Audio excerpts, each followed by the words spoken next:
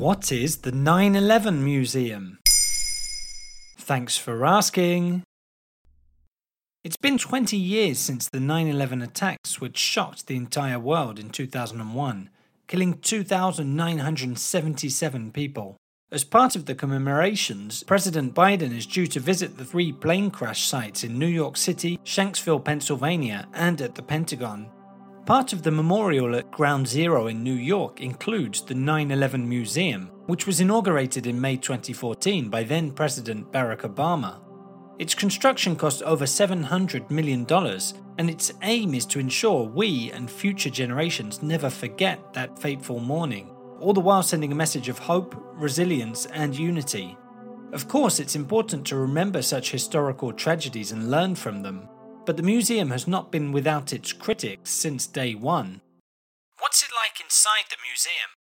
The museum is actually situated 70 feet below ground. Visitors can access it through a pavilion. As you can imagine, the displays inside are reminiscent of the events themselves, and therefore pretty disturbing.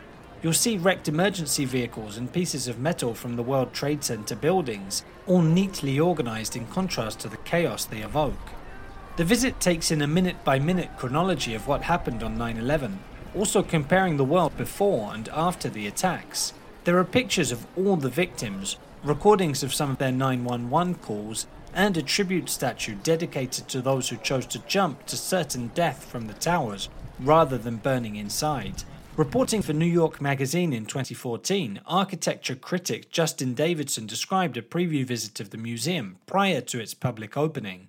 The contrast between kind of this smooth, minimal architecture of the space and the really, rough, textured, bent, twisted, mangled steel is really dramatic.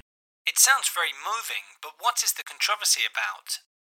Well, the museum has certainly been proving a popular choice in the build-up to the 20th anniversary date, despite its $26 entry fee.